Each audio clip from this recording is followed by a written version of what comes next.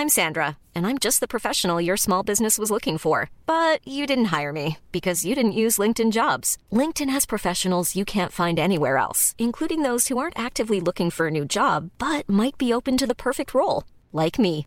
In a given month, over 70% of LinkedIn users don't visit other leading job sites. So if you're not looking on LinkedIn, you'll miss out on great candidates like Sandra. Start hiring professionals like a professional. Post your free job on linkedin.com/people today.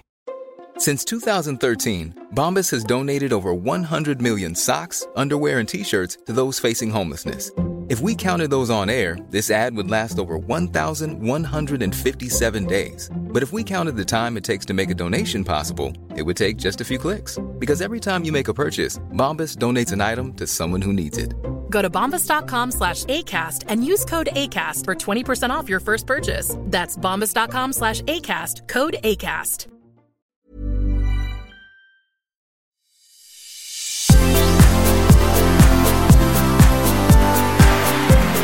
Velkommen til sesong 3 av podcastserien De som bygger det nye Norge.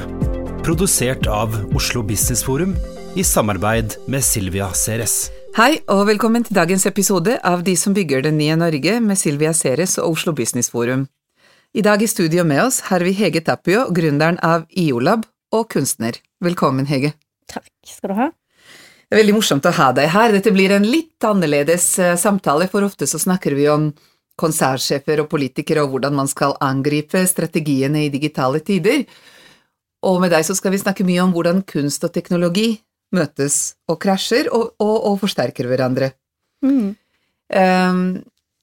Vi skal snakke, du og jeg traff hverandre på Technology and Emotions, konferansen som Polyteknisk arrangerte i samarbeid med blant annet dere, som var en utrolig inspirerende konferanse, hvor dere kom drassende blant annet med sjefskunstneren fra CERN og så videre. Det var kjempegøy å se hvor dypt tverrfaglig folk tenkte. Og det har jeg lyst til å spørre deg mer om. Men før vi går inn i de temaene, så pleier jeg alltid å begynne med å be folk si litt om seg selv. Så hvem er Hege? Ja, Hege vokst opp i Stavanger, som oljehovedstaden i Norge. Visste fra veldig tidlig alder at jeg ville jobbe kreativt. Litt udefinert hvor den veien skulle bære hen. Visste liksom ikke helt at det gikk an å bli kunstner når jeg var veldig ung, men den veien fant jeg nå etter hvert. Og har også vært veldig nysgjerrig, veldig utforskende, og sånn måtte jeg jo dra med meg i den kreative veien også. Så jeg begynte å studere etter hvert fotografi, kunstnerisk fotografi i Bergen, og fant veldig fort veien inn i digitale medier, for vi fikk tilgang på digitale verktøy. Og så at dette var et enormt spennende nytt verktøy, som også kunstnere begynte å ta i bruk, og der gikk veien min også videre, fra fotografi og til det digitale mediet, og så har veien også beveget seg videre til hvordan kunst og krysser veien til forskning og naturvitenskap og bioteknologi. Så den nysgjerrigheten som jeg har, den driver meg stadig videre og blander seg inn med min kunstneriske interesse. Du Hege, når jeg spurte deg hva bruker du mesteparten av tiden din på, så sa du ja, veldig sånn bredt, så er det digital kunst. Og da spurte jeg deg, ja, er det noe annet enn webside, design av websider? Da lo du godt. Ja. Kan ikke du fortelle oss litt hvordan det er? Ja, altså det innebærer jo langt mer enn å bare for eksempelvis lage digitale bilder. Det er kanskje det folk tenker først og fremst på. Men jeg tror kunstnere forholder seg til det digitale mediet også på en konseptuell tilnærming, og jobber ut ifra de ideene som de har, og da kan utkommet være enten det er installasjon eller skulptur, eller det kan være tidsbaserte arbeider. Det kan være noe fysisk, det trenger ikke være noe fysisk. Det kan få alle slags former da. To eksempler var de installasjonene dere hadde på blant annet Tech og Emotions. En var en sånn type roterende flate med noe lys som lagde en sånn hypnotiserende nærmest spiral i mange farger. Og det andre var en kjole, en tuberkulosekjole. Kan du fortelle bitte litt om de to installasjonene? Den lysinstallasjonen var fra Paul Friedlander, som er også en kunstner som har jobbet veldig mye med inspirasjon fra fysikk og naturvitenskap. Og han har utviklet en spesiell type lampe som gjør at når han som pulserer lys i en spesiell type frekvens, sånn at når han har roterende objekter foran det lyset, så vil det skape lyseffekter, og i det tilfellet som vi så den flotte spiralen som ble skapt. Og han har jo stilt ut internasjonalt og lagt ganske store, flotte installasjoner med den teknologien sin som man har utviklet. Og den andre installasjonen, den fra også en britisk kunstner som har jobbet med bioteknologi over mange år. Hun har tatt utgangspunkt i vårt forhold til sykdom, og med tuberkulose så har hun innfarvet en kjole med bakteriestammer som hun da har sterilisert og tørket, så det var liksom ikke mulig å bli syk. Jeg husker jeg turte ikke ta på kjolen likevel. Nei, fint tatt på kjolen. Du hadde ikke blitt syk av den grunn. Og så hadde hun også en videomapping på en projeksjon som viste levende celler da, som bevegde seg over den kjolen som hun hadde skapt. Som var, jeg lurer på om det var tuberkuloseinfisert blod og de blodcellene? Det var tuberkuloseinfisert blod, ja. Stemmer det. Jeg husker det var på den ene siden utrolig vakkert å se dette her vakre på en måte ikke-mønstre bevege seg på kjolen. Først tenkte jeg, så vakkert det var, og så tenkte jeg, det var skummelt. Kanskje akkurat den der tosidigheten hun prøver å spille på.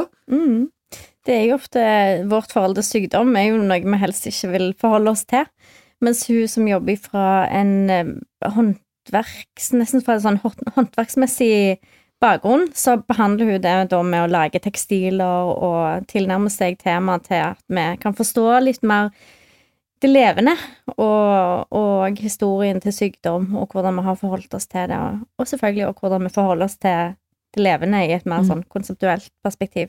Så dette er ikke nødvendigvis digitalt, dette er mer bioteknologi møter kunst, ikke sant? Det er mange teknologier man kan spille på her.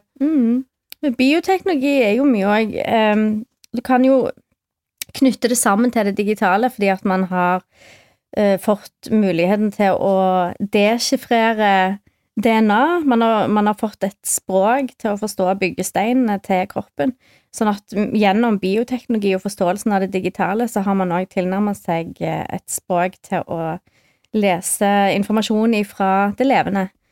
Så det er jo enormt spennende den tiden vi går i møte med den type teknologi og informasjon, tenker jeg, og veldig viktig at kunstnere også griper an de konseptene og har en forståelse for det, og hjelper andre også rundt til å forstå litt mer hva vi potensielt står ovenfor fremover. Og der viser det også hvor igjen dere hever dere over disse siloene som vi ofte sitter fast i. For jeg tenker at jeg tror at dette året blir et år hvor vi begynner å tenke mer og mer om bioinformatikk som en grunnleggende del av den digitaliseringen vi opplever, og alle disse her, både robotiserte kirurger og digitaliserte geneteknologier og syntetisk mat og ny type farmasi, og alt dette her kommer til å plutselig bli mer normalt for oss, men dere har lekt med det allerede. Jeg tenker, når vi snakker om den fjerde revolusjonen og alle de endringene som vi står ovenfor nå, så er det veldig lett å tenke lineært i forhold til det perspektivet man selv står ut ifra. Men jeg tenker det er enormt viktig å prøve å se på tvers av det fagfeltet man er innenfor, for det vil ha så store innvirkninger på eller jeg tror vi trenger den tverrfaglige tankegangen for å på en måte bryte ut av en sånn veldig ensrettet tankegang. Vi er nødt til å få et mer videre perspektiv, og der tenker jeg kunsten kommer inn og kan bidra til kanskje en mer la meg kalle det en sånn holistisk tilnærming da. En mer bredere forståelse av hvordan vi lever livene våre, hvordan vi forholder oss til livet vårt, hvordan vi forvalter ressursene vi har på jorda. Og jeg tror at vi nødt til å begynne å tenke nytt om de tingene. Og med å prøve å knytte sammen ulike fagfelt og få et mer felles språk og ulike skape en ny tilnærmingsmåte, så tror jeg det kan danne grunnlag for en ny type måte å tenke på. Jeg tenker at kunst har alltid vært rebelsk. Når jeg ser på det virkelig spennende nye språket som sånne som Picasso eller Munch har gitt oss, altså noe rundt følelser, noe rundt mange dimensjoner, liksom de hjalp oss å forstå det uten at vi måtte sette verbale ord på det, ikke sant? Og det er den der utrolig store kraften. Men den der rebelskheten i kunst opplever jeg som noe som, altså, to typer kunstnere. Noen hører ordet teknologi og digitalisering og løper for livet. For de føler at dette her er sånne verktøy som ødelegger deres kreative evne. Og så er det sånne som deg som sier at ja, dette er kjempeviktige på en måte kulturelle og samfunnstemaer som jeg skal angripe med min type kunst. Ikke sant? Kan ikke du snakke litt grann om, altså, er det digitale egentlig et verktøy for dere, og digital og teknologi mener jeg, eller et tema, eller skal det være begge deler? Ja, for å gi et fornuftig svar på det, så tror jeg at det er lurt å se litt lenger tilbake i tid på hvordan historien til kunst har løpt de siste hundrevis av årene. På Leonardo da Vinci sin tid, for eksempel. Da var det så få bøker at det var mulig å ha en ganske bred kunnskap om veldig mange fagfelt. Da kunne du være kunstner og samtidig ha dyptgående innsikt i både fysikk, arkitektur, botanikk, medisin, ja. Og det gir jo en hel annen type forståelse, en bredde, og gir mat til hvordan du også angriper ting kunstnerisk. Samtidig så var jo også oppgaven til kunstnere en litt annen rolle. De var mer på oppdrag fra samfunnet. Etter hvert så opplysningstiden kom, og vi begynte å få mer differensiering av fagfelt, så har den spissingen av ulike fagfelt ført oss i å opprette disse siloene som du snakker om. Og kunstnerne jobbet jo fremdeles på oppdrag, men mer og mer så begynte de å spesialisere sitt felt, altså sitt fagfelt som kunst, og reindyrke det. Og det er fremdeles kunstnere i dag som velger å holde fast på det, og reindyrke liksom det rent kunstneriske problemstillingene. Jeg finner det derimot personlig, så finner jeg det mer interessant når jeg ser kunstnere som relaterer seg til aktuelle problemstillinger eller teknologi, eller noe som har med røtter i den samfunnssituasjonen eller samtiden som vi er i. Jeg vet ikke om det var å svare på. Jo, det var bra. Ja. Nei, bare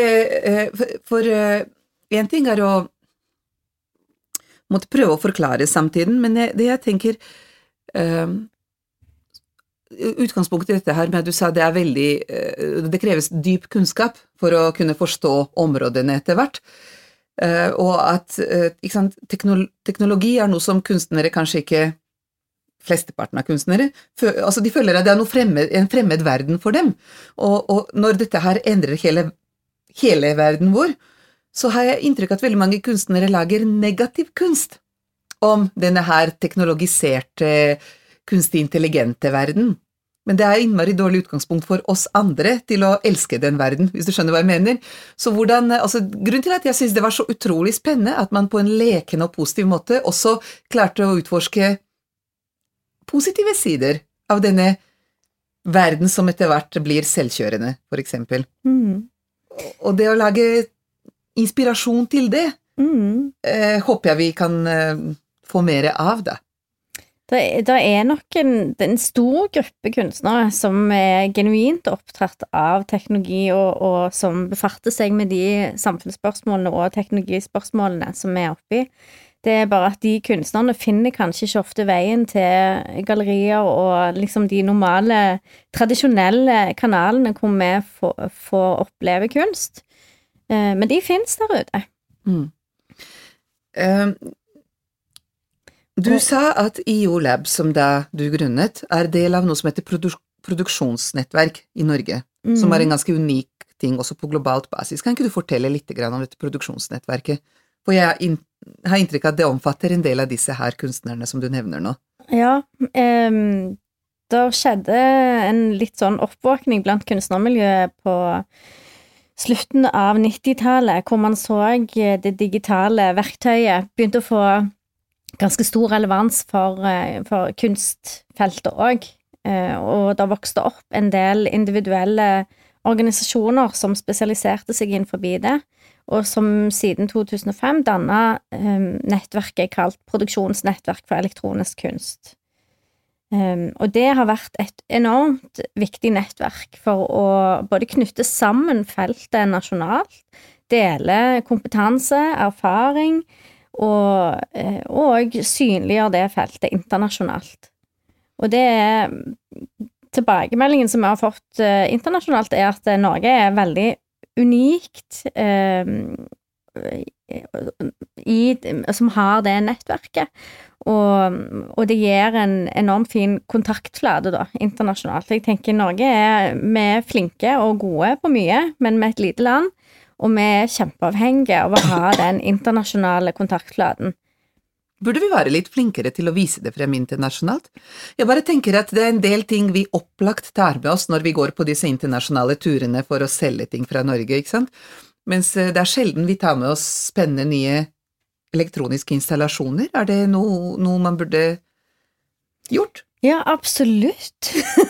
Jeg tenker det masse potensial til å vise frem det som finnes av spennende nyskapning her i landet. Det bare å gripe fatt i det, så det... Ja. Det lages en ny kulturmelding. Hvor koblet den på den type endringer som vi snakker om her? Jeg litt usikker på hvordan de fortolker begrepet digitalt. Det står vittig nok en seksjon der som handler om digitalisering og kunst. Litt redd for at det de tenker på kanskje hvordan man skal digitalisere et innhold som analogt i dag, og gjøre det tilgjengelig for publikum. Jeg tror ikke det eller jeg håper det blir enda mer fokus på det digitale i form av hvordan kunstnere jobber med selve mediet, og hvordan de med å utfordre de tankene og teknologien som vi både står oppe i nå, og som vil komme i tiden fremover. Det vil være kjempeviktig. Og jeg håper også at det blir gjort en innsats på å løfte utdanningsinstitusjonene i Norge for å følge det toget. Jeg ser at det en utdanningsinstitusjoner i utlandet som langt mer fremme enn her hjemme i Norge. Så vi har en jobb å gjøre der. Ja. Jeg ser også at jeg har 4 barn, og mine barn synes det utrolig spennende å bruke de forskjellige digitale medier og disse digitaliserte musikkinstrumenter og så videre til å leke med. Det gir dem lettere respons, det lettere å eksperimentere med, men jeg føler at det vanskeligere å finne opplæringsmuligheter for det, også på barneskolenivå. Ja, det jeg tenker faremomentet med å ha sånn type ferdiglagde rammer, ferdiglagde programvarer og verktøy, at du får jo ikke muligheten til å eksperimentere. Du får jo ikke muligheten til å bruke det på en annerledes, misbruke teknologi. Det veldig bra. Da blir det skapt nye ting. Og jeg tenker, de som sitter med kompetansen på teknologi og programmering, og hvordan man kan bygge ting fra bunnen av, det der du kan begynne å eksperimentere, det der du kan begynne å bygge nye ting. Og det får du ikke til med å bare bli servert apper, altså. Nei. Det må da noe annet til. Og for å bli fortalt at du skal gjøre akkurat det samme på de appene som du gjorde på papir, da. Det blir som å bli flott kunstner med å tegne etter nummer, liksom, farvelegge etter nummer. Ja. Du må få lov å slippe til kreativiteten og gi dybdekunnskap til det du skal jobbe med. Men hvordan får vi da barna til å misbruke teknologien mer? Hva den riktige pedagogikken her? Jeg vet at det en del tiltak som går i å lære barna å kode. Jeg vet at det en del bra makersamfunn, som legger til grunn at både, ikke bare barn, men også voksne, kan få sitte og lodde og bygge og få en forståelse av hvordan teknologi bygd opp. Og vi trenger den grunnleggende forståelsen for å se kompleksiteten og se hvordan vi kan intervenere med teknologien. Ja. Alexander Jensenius, som da også var på konferansen, og som var tidligere gjest i podcasten, snakker veldig spennende om et prosjekt han har, hvor barna koder musikk. Og elsker det. Jeg sitter og tenker på Norges unike styrker, og Norge har vanvittig gode og selvtenkende teknologer. Litt sånn rampete, djerve måter å løse ting på, fordi vi har så ekstreme krav da, og dette påvirker også nasjonal, hva skal jeg si, ikke bare identitet, men psyken, altså det en bestemt type personlighet også. Og Norge har da skapt gjennom dette her Munch og Ibsen og Grieg, og tror du det rom for en sånn tilsvarende verdensledende posisjon innenfor disse nye type kunstuttrykk? Ja, det tror jeg. Men da må det bli... Hva skal vi gjøre for å ha noen som griper tak i det? Ja, jeg tenker når du skal i gang og jobbe med kunst og teknologi, så holder ikke den myten med å være litt sånn sultne kunstner lenger. Det faktisk en kostnad å gå inn og jobbe med kunst og teknologi. Og det må være et finansieringsgrunnlag for å bygge det opp. Det må være kunnskap, det må være mulighet til å jobbe tverrfaglig. Det har vært en del tanker og intensjoner om å bygge det opp, men så har det stagnert litt. Men jeg tenker at nå det på tide å blåse litt liv i det igjen. Og vi kan ikke liksom sakke ut nå. Nå går det på full fart fremover, og nå må kunstnerne også få et grunnlag til å kunne tre inn og jobbe dypere med det mediet. Og jeg tenker noen av de tingene som kan utløse det, både en styrkning fra offentlige tilskuddsgivere. Det kan være næringslivet som går i tettere samarbeid med kunstnere. Det gode eksempler på hvordan det har blitt gjort med stor suksess både i USA, Tyskland og spesielt Japan. Og jeg tenker kunstnere kan være med og samarbeide med næringslivet og teknologi på mange forskjellige nivåer, som går på å bruke kreativiteten og intuisjonen sin sammen med bedriften. Det går på å utvikle rent kunstneriske uttrykk, og skape en forståelse og et større språk da, til hvordan man forstår ting. For jeg tror det å ta i bruk kreativitet og intuisjon, det kommer til å bli kjempeviktig fremover.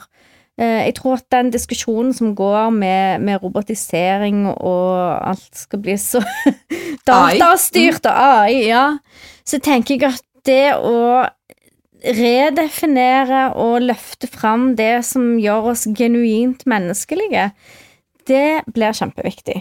Og der kommer også kunstnerne inn, som har lettere for å koble seg opp med intuisjonen vår og det å se ting fra et litt mer helhetlig perspektiv, kanskje. Men to ting jeg har lyst til å spørre deg om i forbindelse med det. Det ene dette med hvordan man skal finansiere den type ny kunst, for jeg tror det kjempeviktig. Så tenker jeg at det offentlige kan gjøre noe, men det nødvendig, tror jeg, med private penger også, både fra næringslivet og rike familier, rett og slett. Og i gamle dager så var det sånn at man var tidlig beskytter for en del spennende kunstnere med ny potensiale, men nå har jeg følelse av at både bedrifter og disse rike individer putter kunstpengene sine bare i det som allerede veldig godt etablert. Litt sånn som det var trygt å putte pengene i eiendom og oljeservices, så putter de pengene i på en måte samme 3-4 kunstnere som det finnes allerede for mye av der ute. Altså, Hvordan kan man få dem til å satse på litt mer modig og litt mer selvtenkt på nye kunstnere, rett og slett, som forsøker seg med nye former for uttrykk? Kan man lage noen arenaer hvor de kan finne hverandre lettere? Ja, altså, hvorfor har det blitt sånn? Jeg tenker at det er fordi folk kan litt for lite kunst. Jeg tror det er en av grunnene. At kan du ikke kunst, så kjøper du det alle de andre kjøper også. Det er sant. Man følger veldig ofte det som man hører om. Men det handler også om en veldig sånn lineær tankegang og forhold til kunst, at det er noe man investerer i, og så kjøper man noe man liker, eller noe man har hørt om eller vet om. Så kjøper man klovner med masse fine farger på. Ja, kanskje det. Men jeg tror det er ikke bare kunstnerne som skal være litt rabulister. Jeg tenker det næringslivet må også være litt rabulister, og tørre å gå i møte kunstnerne. Og tørre å tenke... Det er litt av en statement om å ta risiko. Ja, og tenke nytt, og våge å gå inn i det ukjente, og være med og utforske tanker og teknologi og uttrykk sammen. Det skal Men jeg tror ikke de finner hverandre, skjønner du, så vi må lage noen arenaer hvor de kan finne hverandre litt lettere. Ja, det skal nok, altså det må jo dannes et språk og en forståelse, og det tar jo tid å etablere det, men jeg har absolutt tro på at det går an. Jeg har også sett at det har blitt gjort mellom forskere og kunstnere, hvor det er også et stort gap mellom vitenskapsmenn og vitenskapen generelt og kunstnere. Men jeg ser at det har blitt gjort, og jeg ser at kunstnerne har gått inn og tilnærmet seg et språk og begynt å jobbe med bioteknologi, liksom, som er ganske, det er jo en ganske høy terskel å få til det, men jeg ser kunstnere som har fått det til, og de har gjort fantastisk flotte arbeid som har nådd ut til folk og forklart ulike perspektiver på hva bioteknologi faktisk betyr, og hva det kan bety. Men Hege, da må jeg nesten spørre deg. Når vi har så mye spennende innenfor disse nye typer installasjoner, og dette er ikke nødvendigvis installasjoner som koster formuer å lage, altså Paul Friedman også, ikke sant? Du trenger disse lampene hans, men altså, et museum kan fint ha råd til det. Når jeg tenker på vårt moderne kunstmuseum, og her skal jeg nå sikkert rope noe om min manglende kunstforståelse, jeg blir så sint, fordi jeg synes det er så mye puppedamer og voldsomme liksom sexfrustrasjoner. Hvorfor kan man ikke leke litt mer med den type fysikkunst da, som kan være like fascinerende vakkert i forhold til moderne kunst? Kan ikke du hjelpe meg å forstå det, hvis det går an? Ja, kanskje det kan inspirere noen der ute til å gripe fatt i det og lage et utstillingsrom som har fokus på den type kunst, eller som kan også inspirere næringslivet eller folk som har lyst til å gå i samarbeid med kunstnere for å utvikle det, for det er jo det som tar tid. Det er jo utviklingstiden til å skape den type kunst. Det er ikke nødvendigvis at det skal være så kostbart materielt. Det hadde vært utrolig morsomt å gå rundt og se, for det er virkelig vakkert, og det er virkelig tankevekkende. Det andre jeg hadde lyst til å spørre deg om, er dette med AI, og hva skal vi gjøre når AI kan gjøre alt? For jeg sitter og leser nå ganske mye om hva AI gjør i kunst. Og det er egentlig jeg synes ikke det er skremmende, jeg synes det er fascinerende.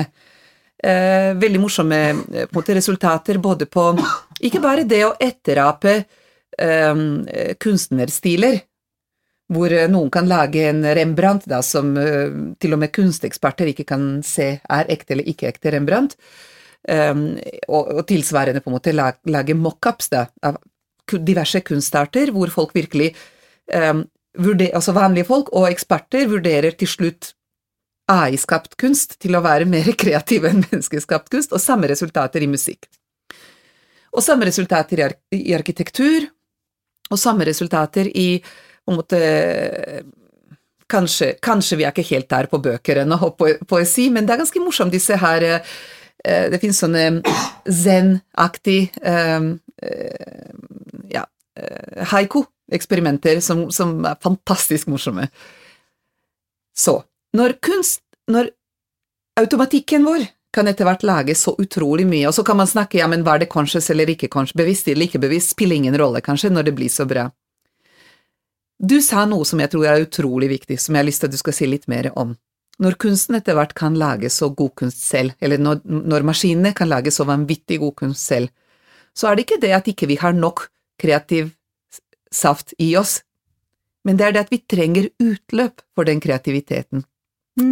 At vi mennesker burde kanskje kreve å få lov til å fortsette å ha den rollen i fremtiden. Det vi som trenger kunsten, ikke kunsten som trenger oss. Altså, hva tenker du? Ja, så i aller høyeste grad så har vi den drivkraften i oss, og den må jo få utløp. Og vi må nok kanskje begynne å se oss litt i forhold til når AI blir skapende individer. Hva da mennesket? Hva forskjellen mellom det kreative mennesket og det kreative AI? AI vil jo måtte mates med algoritmer og kan ha en litt sånn forutbestemt kreativitet, men kanskje etter hvert så vil den bli så avansert at den kan kunne programmere seg selv og ha en type intuisjon og kreativitet på egen hånd. Og da tenker jeg at det som vil være viktig for oss mennesker, det jo å tenke, hva det da som gjør oss menneskelige? Hva vår genuine kvalitet? Og jeg tror at vi har noe som som vil differensiere oss fra roboter. Jeg ikke engstelig for at vi vil på en måte miste oss selv og liksom bli overtatt av roboter. Jeg har tro på at det noe som genuint menneskelig, og det verdier, og det ting som vi kanskje, forhåpentligvis, vil bruke mer tid på å sette ting litt høyere etter hvert som vi skjønner hva som de virkelige verdiene. Du sa noe om hva det som på en måte ekte menneskelig, og min teori da at det vår feilbarlighet, nettopp. Og så mulig at også vår kreativitet og bevissthet ble skapt som en liten genefeil, men se på en måte de fantastiske resultatene som vi har oppnådd på basis av det, både innenfor effektivitet, men også kreativitet. Og jeg tenker at, jeg har gått på en kino med venner. Jeg kan sikkert få en AI til å analysere den filmen for meg etter at jeg har gått ut av kino, men jeg vil vite nettopp hva denne vennen min mener, med sine rare tolkninger og sin uforutsigbarhet. Og jeg tenker at den der rebelskheten i oss, det noe som vi skal være virkelig, på en måte, hva skal jeg si, stolt av. Og det jo tilbake til de menneskelige følelsene igjen, som styrer oss veldig mye, og som kan få oss til å gjøre veldig mye rare handlinger, og få oss til å uttrykke oss på veldig mange rare vis, sant? Og det tenker jeg det nok den veien vi vil dykke ned og utforske mye mer. Hva det som gjør oss til genuint mennesker? Jo, det jo følelser, sant? Det jo veldig mye følelser, og til og med biologien vår styrer følelsene. Det mange som sier at det biologien som styrer følelsene, men det... Den det. Ja. Men og noen sier at følelsene sånne evolusjonære shortcuts i forhold til på en måte at man har utviklet reaksjonsmønstre fordi det var lønnsomt evolusjonsmessig, og så har det overtatt, ikke sant? Nå det følelsene som styrende, og ikke lenger de grunnleggende evolusjonære grunner.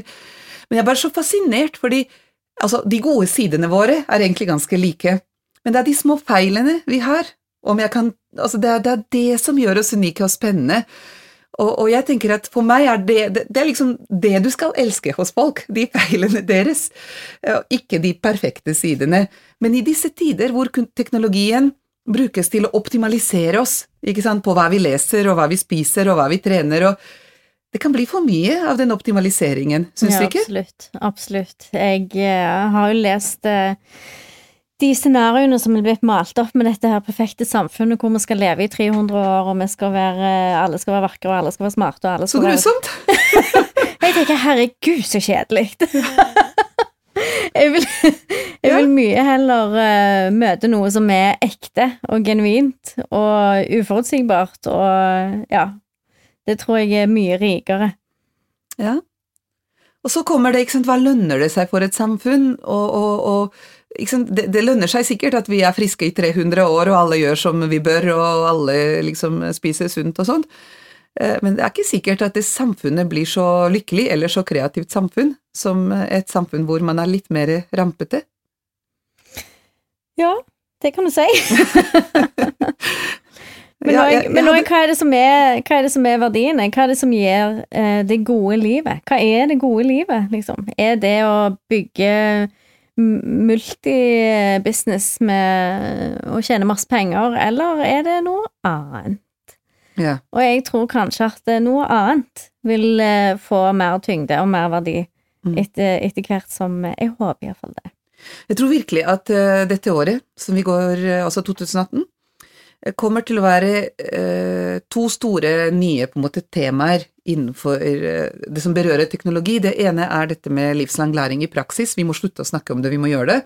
Og det andre tror jeg dette med humanisme, og hva det som gjør oss unike, og hvordan skal vi bevare det I en sånn superoptimalisert verden.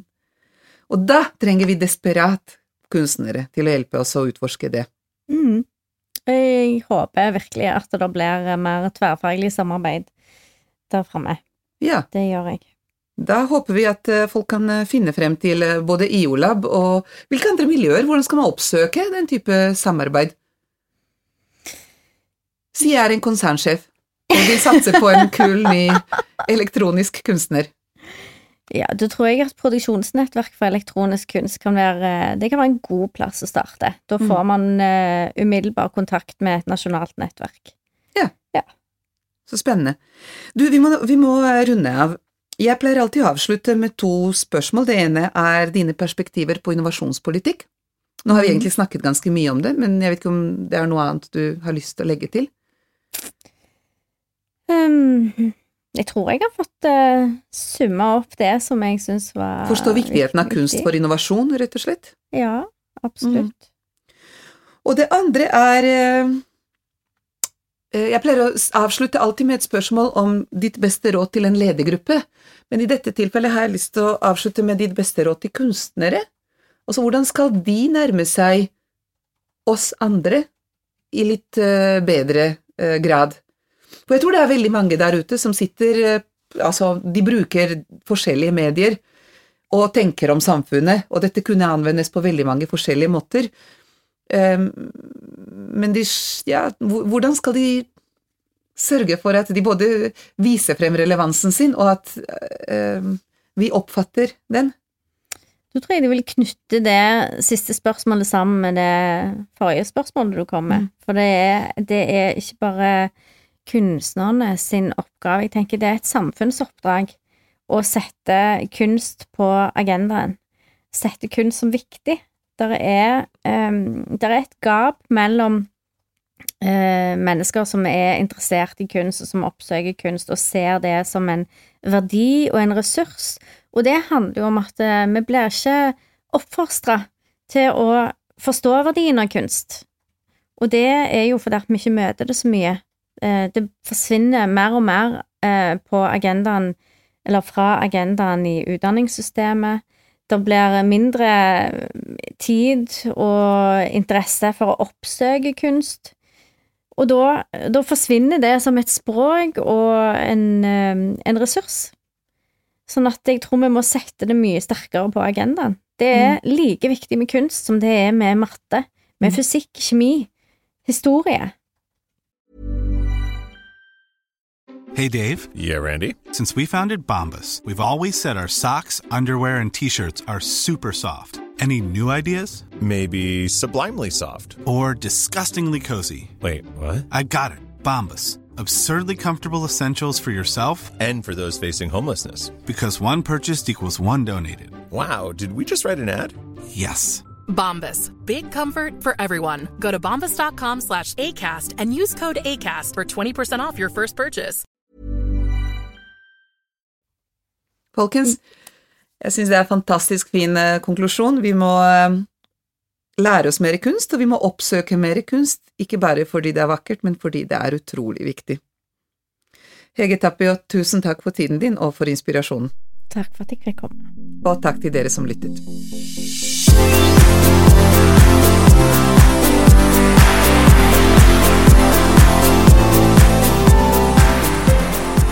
Tusen takk for at du hørte på podcastserien De som bygger det nye Norge.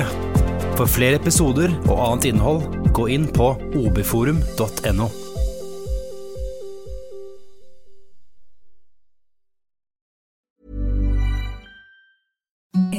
the softest sheets you've ever felt. Now imagine them getting even softer over time. That's what you'll feel with Boll & Branch's organic cotton sheets. In a recent customer survey, 96% replied that Boll & Branch sheets get softer with every wash. Start getting your best night's sleep in these sheets that get softer and softer for years to come. Try their sheets with a 30-night guarantee. Plus, get 15% off your first order at bollandbranch.com. Code BUTTERY. Exclusions apply. See site for details. When you make decisions for your company, you look for the no-brainers. If you have a lot of mailing to do, Stamps.com is the ultimate no-brainer. Use the Stamps.com mobile app to mail everything you need to keep your business running with up to 89% off USPS and UPS. Make the same no-brainer decision as over 1 million other businesses with Stamps.com. Use code PROGRAM for a special offer. That's Stamps.com, code PROGRAM.